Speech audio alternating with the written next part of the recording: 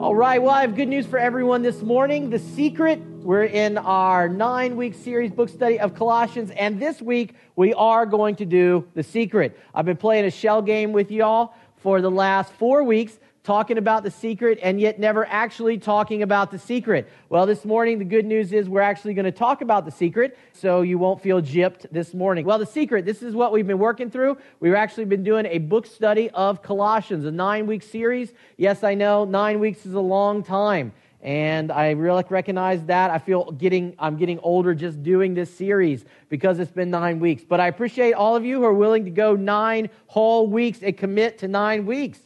Give yourself a hand. All right, very good. Yes. Anyway, our strategy is this. Here's what we've been doing. We have been building a house because I've had a little bit of fear of going through a book study in the past because it's kind of in-depth and in detail for Sunday morning. And I know that a lot of times, we get up on Sunday morning and we have the best interests at heart. We want to go to church. We want to worship God. But it's hard because our life is so busy that sometimes we sit in church and we feel like, just want to take a nap, and we're tired from the week, and all those things happen. And that was one of my concerns. So I decided that in order to do a book study, what we would do instead of going through a lot of details about the book, that we would look and see how Paul constructed his letter to the church in Colossae. So we were going to do it a little different. Instead of talking about all the details that Paul talks about, instead, we're actually going to talk about how God inspired Paul to write the letter. What is the structure of the letter? What are the things in the letter to Colossae? What are the things that are the big picture issues? What are the critical things? Now, a mention about tools. As many of you know, we don't have carpet in the foyer anymore.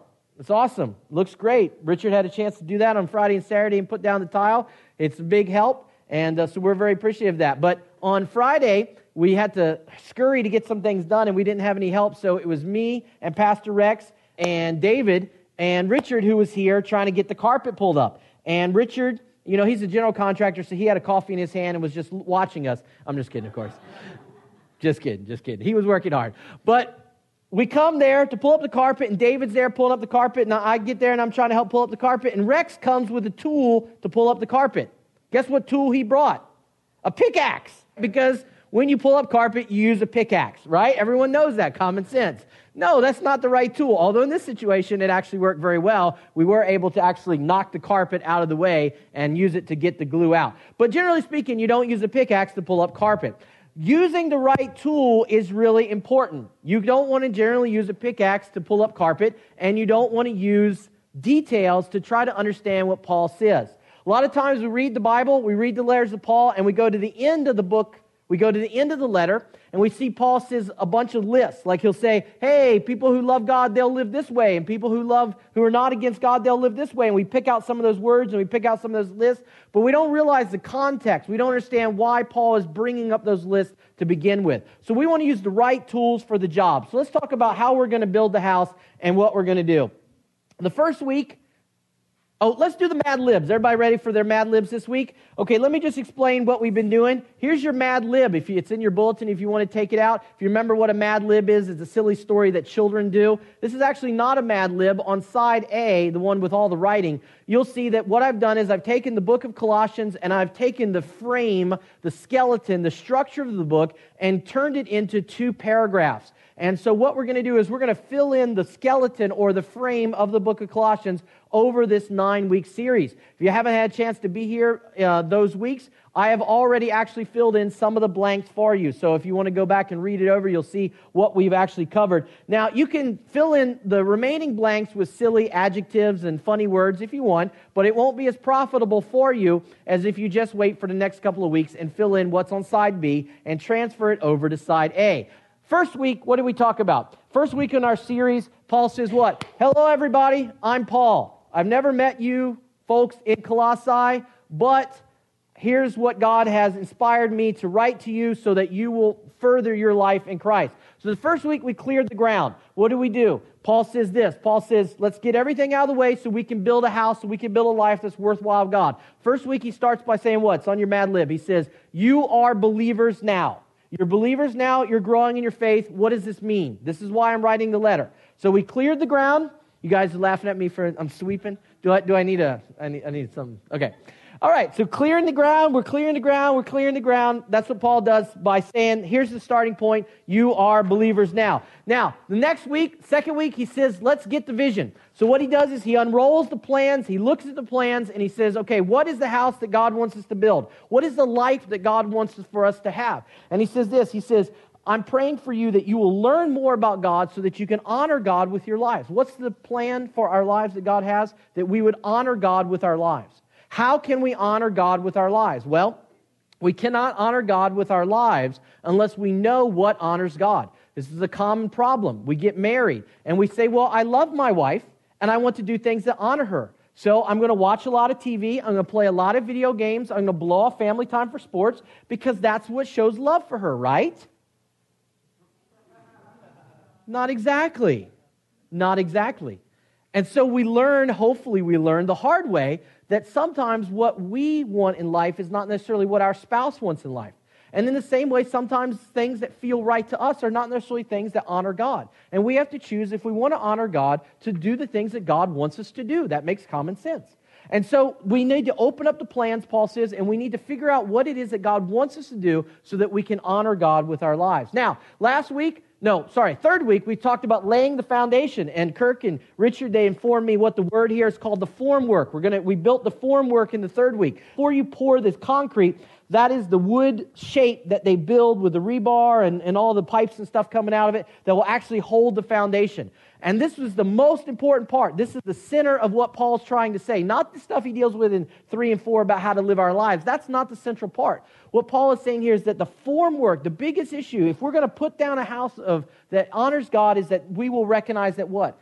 That God is supreme and that Jesus himself is the God in flesh. Jesus is God in flesh. And that all of our worship and everything that we owe to God, we worship Jesus because he is who God is. He came and was a sacrifice for us. Oh, I'm getting to the part of the second part. Let's pour the concrete. Laying the foundation, part 2, which was last week. We poured the concrete. This is what we were doing last week. And what does Paul say? He says, listen, that once we have accepted the fact that Jesus is God, that we recognize that his act as God was to make us do a lot of stuff and jump through a lot of hoops to make him happy, right? No. What was God's supreme act for people? Was to be willing to send his son as a sacrifice for us. We talked about how last week in the Greco-Roman sort of idea in the ancient world, people were all into sacrificing for the god because that's what you did. The god was the big person. You were the peon. What do peons do? Peons give their lives, they sacrifice for the bigger person. That's the way the world works. God, the one true God in the Bible, flips everything on its head and says, no. God himself will sacrifice for you. And that's why it's radical. That's why Jesus' death on the cross is radical. That's why being the Christ for us is radical, because it is the exact opposite of the way people thought that you were supposed to do. You were supposed to do everything for the God and hope that God would honor you. But God says, no. The way it really is that I will sacrifice for you because I love you. And people in the ancient world, when they heard the gospel, they could not believe it. It was just totally crazy to them. They could not accept it. So today we're going to erect a frame. Everybody know what the frame is? That's the 2x4s, the wood that goes up on either side. I had a picture, but the elves, or if you were here the last couple of weeks, the demons, because in the ancient world people believed that demons would come in and steal your coffee and steal your scones and everything you had for breakfast, so you didn't get a chance to eat it yet. Well, they stole my picture of framework out of my PowerPoint, so it's not there. But we all know what it looks like. We all seen buildings as they're being erected, the 2x4s coming up out of the ground, the framework. That's what we're going to do. We're going to look at the framework of this book of Colossians. So we're going to be in Colossians chapter 1, verse 24 through 2 through 5. If you want to open your Bibles there, you're welcome to do that. You can open up paper Bibles. There's even some under the chairs. Or you can look at your iPhone or your Droid or your whatever you may have of digital, your e-reader, whatever it is that you have the Bible on. Go and open to Colossians chapter 1, verse 24 through 25. It'll be up on the Jumbotron as well. Let's go ahead and look real quickly and see what Paul says here. Colossians 1, verse 24. So Paul says, I am glad when I suffer for you in my body, for I am participating in the sufferings of Christ that continue for his body, the church. Now, as I mentioned last time, Paul, to make a bookend between the foundational part and the rest of the letter, he starts talking a little bit about himself and his role to play in this. So there's actually a bookend there between what we were talking about last week and what we're continuing on here. So then he writes, God has given me the responsibility of serving his church by proclaiming his entire message to you. This message was kept secret for centuries and generations past, but now it has been revealed to God's people. Here it goes. For God wanted them to know that the riches and glory of Christ are for you Gentiles too. And this is the secret that we've been waiting for. Now, first service thought it was anticlimactic. So don't, if you've been holding your breath for 4 weeks, you can let it out now, but it's not as anticlimactic as you think. This is the secret. Christ lives in you. This gives you assurance of sharing his glory. So we tell others about Christ, warning everyone and teaching everyone with all the wisdom God has given us. We want to present them to God perfect in their relationship to Christ. That's why I work and struggle so hard, depending on Christ's mighty power that works within me. I want you to know how much I have agonized for you in the church at Laodicea and for many other believers who have never met me personally. I want them to be encouraged and knit together by strong ties of love. I want them to have complete confidence that they understand God's mysterious plan, the secret, which is Christ himself. In Christ, in Jesus, lies hidden all the treasures of wisdom and knowledge. I'm telling you this so no one will deceive you with well-crafted arguments. For though I am far away from you, my heart is with you, and I rejoice that you are living as you should and that your faith in Christ is strong. All right, so let's pick up our Mad Lib here this morning. Here's the first thing that we're going to talk about, is that in order to do this, in order to live our lives, in order to build this life that God wants for us to have, so to do that, let me let you in on a little secret. What is that little secret? Christ lives in you. Now, let's pick this up from last week, because for many of you, this may seem anticlimactic. I could tell everybody's faces on Sunday morning, they were looking for something a little more, first service, they were looking for something more scandalous. They were looking for something a little more radical than just Christ living within us. But let's talk about what this means and how this works. Paul explains that our lives are bound to Christ. So when we talk about Colossians here, we need to understand the context in which it was written and what Paul was saying and how radical it was at the time. When Paul writes that we are in Christ and that Christ lives in us, we are actually bound to Christ. A lot of people don't realize this, but when you make a commitment to follow Jesus, it's not sort of supposed to be something that we just kind of do because we just feel like it one day, because we have some free time. So let's just go down to church and make some commitment and raise our hand and do something along those lines. But when we actually follow Jesus, that we are actually committing to be a follower of him. And we're saying that for the rest of our lives, we're going to be a follower of Jesus. There's no ifs, there's no ands, there's no but. It's a pretty extensive contract that we are agreeing to. Even though sometimes you think, I just raised my hand in church, it's no big deal. We're actually, if we really mean it, we're actually making a very serious contract. Now, Paul explains that our lives are bound to God. What does this exactly mean? Well, let's look at it in the ancient world sense. Remember I talked about last week, I talked about how a lot of the people in Colossae, there were a lot of Greeks, a lot of Romans, and their view of the world was very polytheistic. They had lots of different gods. And it was nothing for them to, on Monday, go to the temple of Zeus and make a sacrifice, hoping Zeus would do something good for them. And then one of their buddies saying, hey, let's go down to the temple of Dionysius on Friday night, bring a six-pack, and that's what we'll do. Because that's how you worship Dionysius. You threw a party. I mean, what better god to worship than a party god, right? I mean, a lot of people in California would probably agree. That sounds like fun. That sounds like what I want to do. Here's the key, though, that in the ancient world, most people had limited commitment level to their gods. You know why? They had limited commitment level because it was more of a you scratch my back, I scratch yours system. How many of you know what a I scratch your back, you scratch mine system looks like?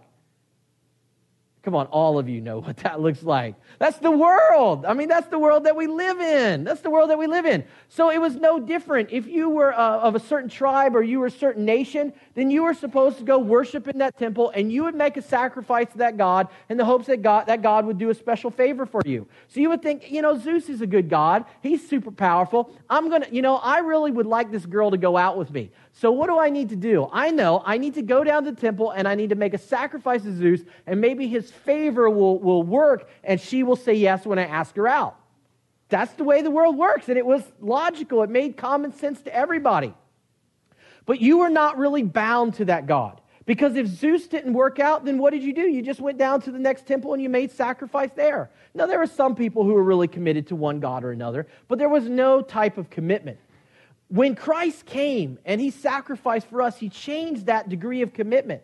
Because when we accept Christ as our Savior, we are saying that we are bound to this one God. We are saying that we are not going to worship other gods. We're saying that we're going to worship this one true God, that we're going to be faithful to this one true God. Now, this is hard for us to understand, and the reason why it's hard for us to understand is because it's different than the way the world works. The world is pragmatic. The world is expedient. The world, we do what we need to do. Where ends justify the means. But with Christ, we are supposed to worship him and glorify him, and he be our God because we made that commitment to him. Paul explains that our lives are bound to Christ. Let me just pick this up here in the text, because what he's saying here is really important about how we are bound to him. So Paul even mentions that. He says, so we tell, let's see, this message is kept secret. God has given me responsibility to serve. His message kept secret. God wanted to know the riches and glory of Christ are for you Gentiles too. Bring it back. This gives you assurance of sharing his glory. See, here's the thing. A lot of people in the ancient world, they did what? They made sacrifices to the random god, hoping the random god would help them. And when they died, they thought, well, whatever the random god will do, maybe Zeus, because I made a lot of sacrifice in life, maybe he will let me in to Mount Olympus and I'll be able to hang out with him as a servant in his court. That would be really cool. But the problem is that the way that God works, the real God, is very different, because it's not a guessing game. It's not hoops that you have to jump through. It's the fact that when we accept Christ, we are bound to him. Now, what does that mean? That means we are bound in the good and we're bound in the bad. What is the bad that we're bound in with Christ? There's bad. What's the bad? What's the bad? Because we are bound with Christ. If we are believers in Jesus here today, that means we are bound to Christ. There's some good in that and there's some bad. What's the bad? Do I have any brave folks here this morning? I don't think so. What's the bad? Anybody want to tell me what the bad is? What? Oh, targeted. Oh, okay, right. You're right. Our life will become more difficult. Why? Because we will be out of step with the world. You could take it one step further, John, and you could say that the bad thing about being bound with Christ is that we chose to follow a God who sacrifices, not who receives sacrifice. That's the huge difference. Zeus, I'm God. You make sacrifice to me. Followers of Zeus were like, yeah, that's the way it works. Whoever's the most powerful, they're the one who gets everything. But Christ is the opposite. Christ says, listen, I am God and I sacrifice for you, and you will sacrifice for other people. So when you choose to follow Christ, you're choosing a life of sacrifice. You're choosing to love other people who don't love you. You're choosing to serve people who don't want to serve you. You're choosing to be nice and care for people who could care less about you. That's the bad. But there's also good too, because we don't need to worry about what God is going to do, because we know what God is going to do. We are bound with Christ if we are in Christ. And being bound with him means we share in his glory. We share in his riches. That one day when we stand before God, that we won't have to guess what our position is, because we are bound with Christ. We are a child of God just like Christ is. That when we stand before God one day, that we will sit beside him. We will sit at that banqueting table. We will sit in a place of honor in heaven. Why? Because we were willing to sacrifice for Christ in this life. Now, Paul explains that that's the great thing about this God, is that I know this God sounds weird. I know this God sounds unusual. It certainly did to the people living back then. But this God is different and radical and better than every other God. Why? Well, first of all, it's real. But beyond the reality part of it, this is a God who actually promises things and delivers on his promise. It's not a fickle God that we sacrifice to hoping he will do something, but is a God who is honor-bound because we are bound with him. And here's the thing that blew everybody's minds, even though it seems so anticlimactic to so many of us today, that Christ dwells within us. That Christ dwells within us, that he is the God of all people, not just Jews, not just Greeks, not just Romans, not just Chinese, not just Americans, not just whatever, but everyone. Everyone. That Christ is the one who dwells within us. And so, here's the secret. Christ dwells. Now, why is this a secret? Why is it secret? Is it because before Jesus, God never dwelled in anyone? No, actually, in the Old Testament, it talks about Holy Spirit dwelling in people too. So that would be sort of a misunderstanding. It would be oversimplistic understanding. Of course, we know there's a greater emphasis on it in the New Testament, where it covers everybody. But what is the real key here about the way that Christ dwells in us now that's radical? Well, let me give you some examples. First of all, we need to understand how people in the ancient world would have heard this argument. One thing that we misunderstand about the ancient world, and it's not because people are always people, but we are healthy. We live to ripe old age. Lance Armstrong is our hero. Why? Because he could beat cancer and beat the French and whatever. It's awesome, right? That's one of our heroes. But in the ancient world, people lived short, brutal, and terrible lives. Children died coming out of the womb with a great amount of regularity. I've been in the far reaches of Africa, and I've seen people who are on their deathbed because of a cavity. A cavity. Because they don't have antibiotics. They don't have anything. And of course, once the doctor comes and gives them the antibiotic, in like a couple days, they're right as rain again. But people in the ancient world would die of cavities and things that we think are just completely ridiculous today. People in the ancient world they so hated the mortal body that they actually rebelled against it. And some of their most famous philosophers actually viewed the idea that our minds are like God, but that our bodies are so weak and corrupted and nasty and disgusting that it's better for us to die because we just want to get rid of this nasty body that we live in. Because they didn't have any medicine. They didn't have any ability to take care of themselves. They just lived in a futile existence of a couple years, and then they died. And the few people who did live to 80 years old, they were celebrated as being almost like gods because they lived so long. And if you lived to 60, in the ancient world, you were automatically wise then because you just didn't live that long. It was very rare.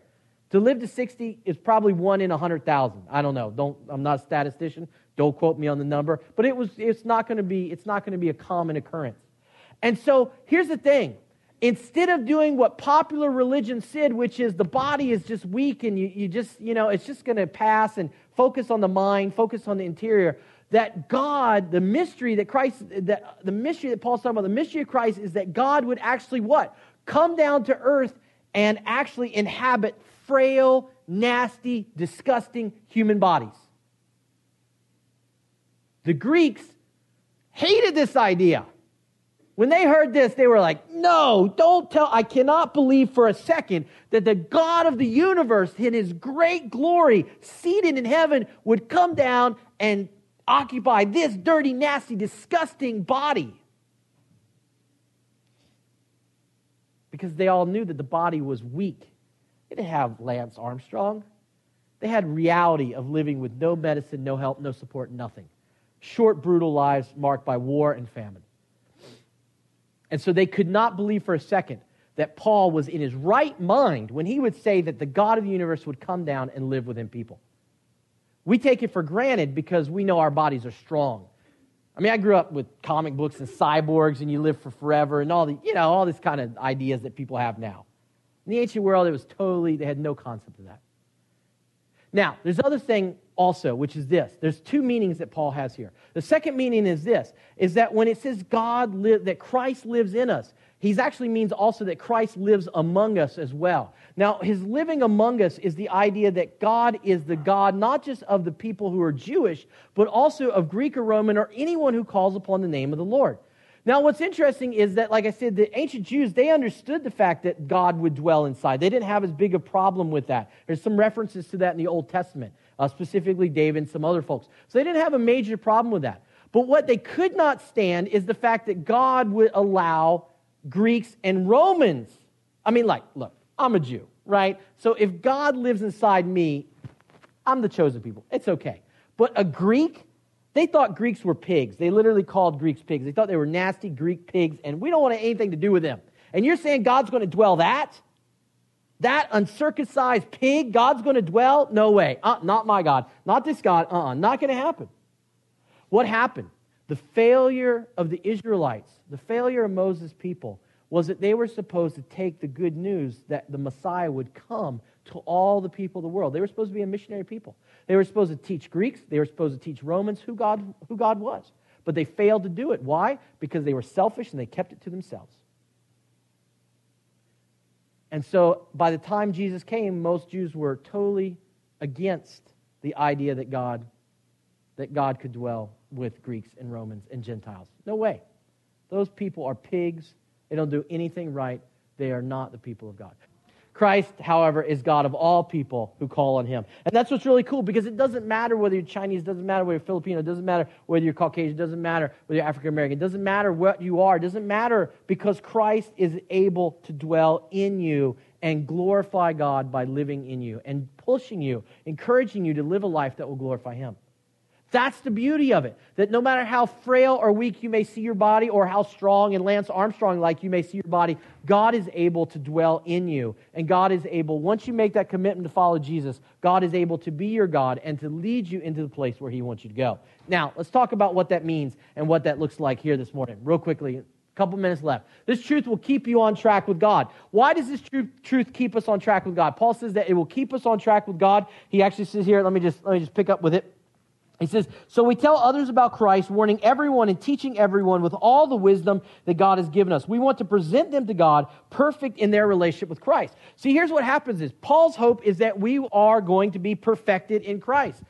In the ancient religions that the early Christians encountered, they were not concerned about living perfected lives. They weren't concerned about being perfect. Why? They were just trying to do what they need to do. They were just trying to get by. They were trying to make as much money, have as, just be as, get to the upper class, do whatever it takes to be successful in life. What God wants for us is not what the world wants for us. The world wants for us to enjoy some degree of success, work really hard for some company, work really hard for some business, do this, do that, get our gold watch when we're 65, retire, and then just go away. That's what the world wants. But God wants you to perfect your life and to be perfect because of what Christ has done. He wants you to be able to love other people as you want to be loved. He wants you to encourage other people as you want to be encouraged. He wants you to care for other people as you hope to be cared for. To sacrifice and have the other brothers and sisters in Christ who are with you to sacrifice for you. And so Paul's hope is to see all of us perfected in who Christ is, that we would be made right, that we would be made perfect. Now, here's the thing. When we talk about this, giving our life over to God actually brings us closer to him. What does that do? When we give our lives over to God, it brings us closer. God is in our lives. He is dwelling inside of us. He is challenging us, and it causes us to bring us closer. Why did the ancient Greeks and Romans, and even a lot of the secular Jews, why did they not like the gospel? What is one of the main reasons? I mean, there's actually lots of main reasons, so this is one of many. But one of the reasons that Paul alludes to here is that religion in the ancient world was largely public. The average religion in the ancient world, whether it be Jewish or Greek or Roman, was public. Why? Because you lived in a certain town, you worshipped a certain god. If you were a part of a certain order, you worshipped a certain god. It was public. Everyone in every city had their own patron gods, and that's the way it was.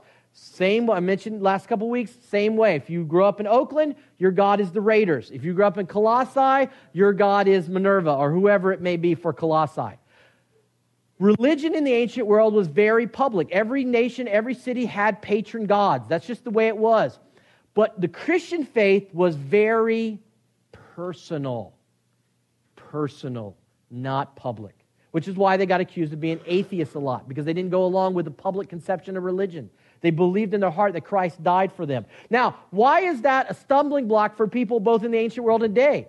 Because most people don't want to get personal with other people. They certainly don't want to get personal with God. If you go back and you read all the stories of the ancient gods in the ancient world, what were people doing all the time? Their stories are filled with people who hide from gods. Ooh, Zeus might see me doing this, so I'm going to go out behind the woodshed where he can't see me. Ooh, I'm going to do this where they won't see me. Oh, yeah, it'd be great. Seriously, lots of stories are all about hiding from gods. They did it all the time. Because if God couldn't see you, well, God couldn't have an opinion on what you did.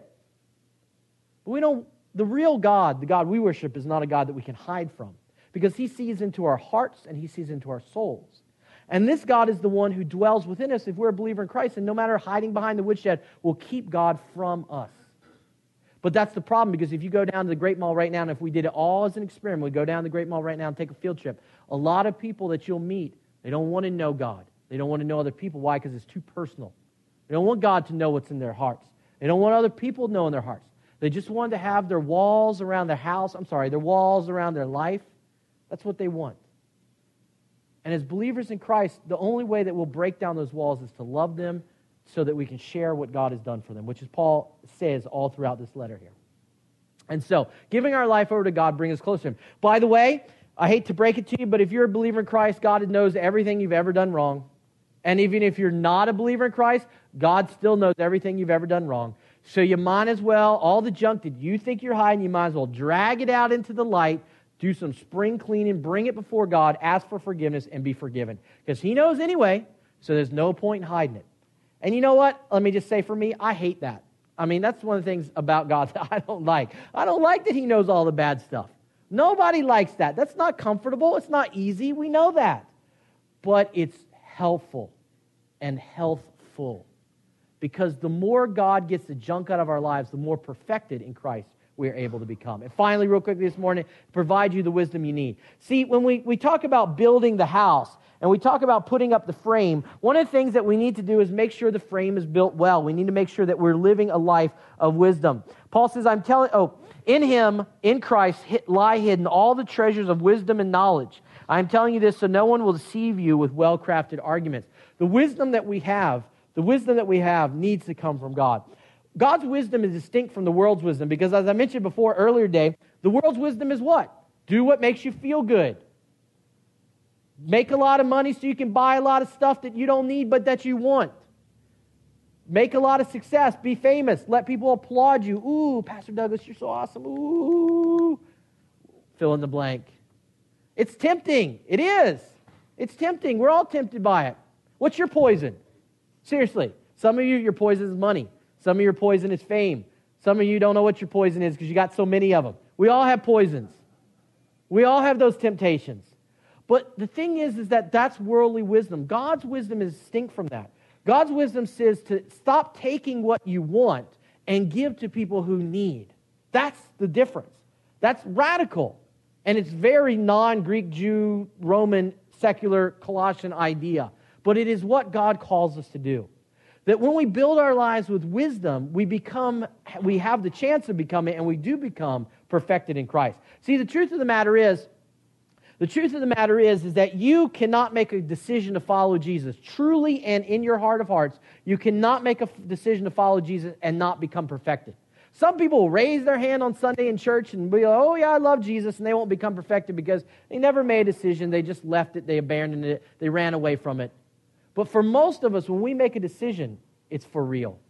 This wisdom will keep you, by the way, from being deceived because the world will try over and over again to tell you, look, you know what? You should take the church says build concrete, but you don't need concrete. Your house is not going to go through that. Just build the foundation out of sand. That's all you need. Just build it out of sand because you don't live. This is San Jose. It doesn't really rain or get bad here. I mean, a little bit, but not too bad. Just build it out of sand. It'll be cheaper. It'll be easier. If you don't use sand, use Play-Doh. I mean, just go down to Walmart and build your house out of Play-Doh. Build the foundation out of Play-Doh because, you know, it doesn't really matter. It's not going to fall apart.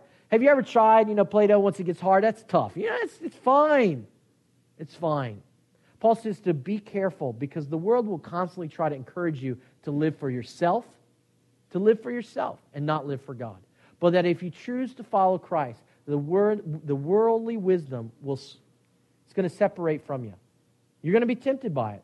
But ultimately, all the wisdom and knowledge you need is in Christ who dwells within you. That's the wisdom and knowledge that you need. So here it is.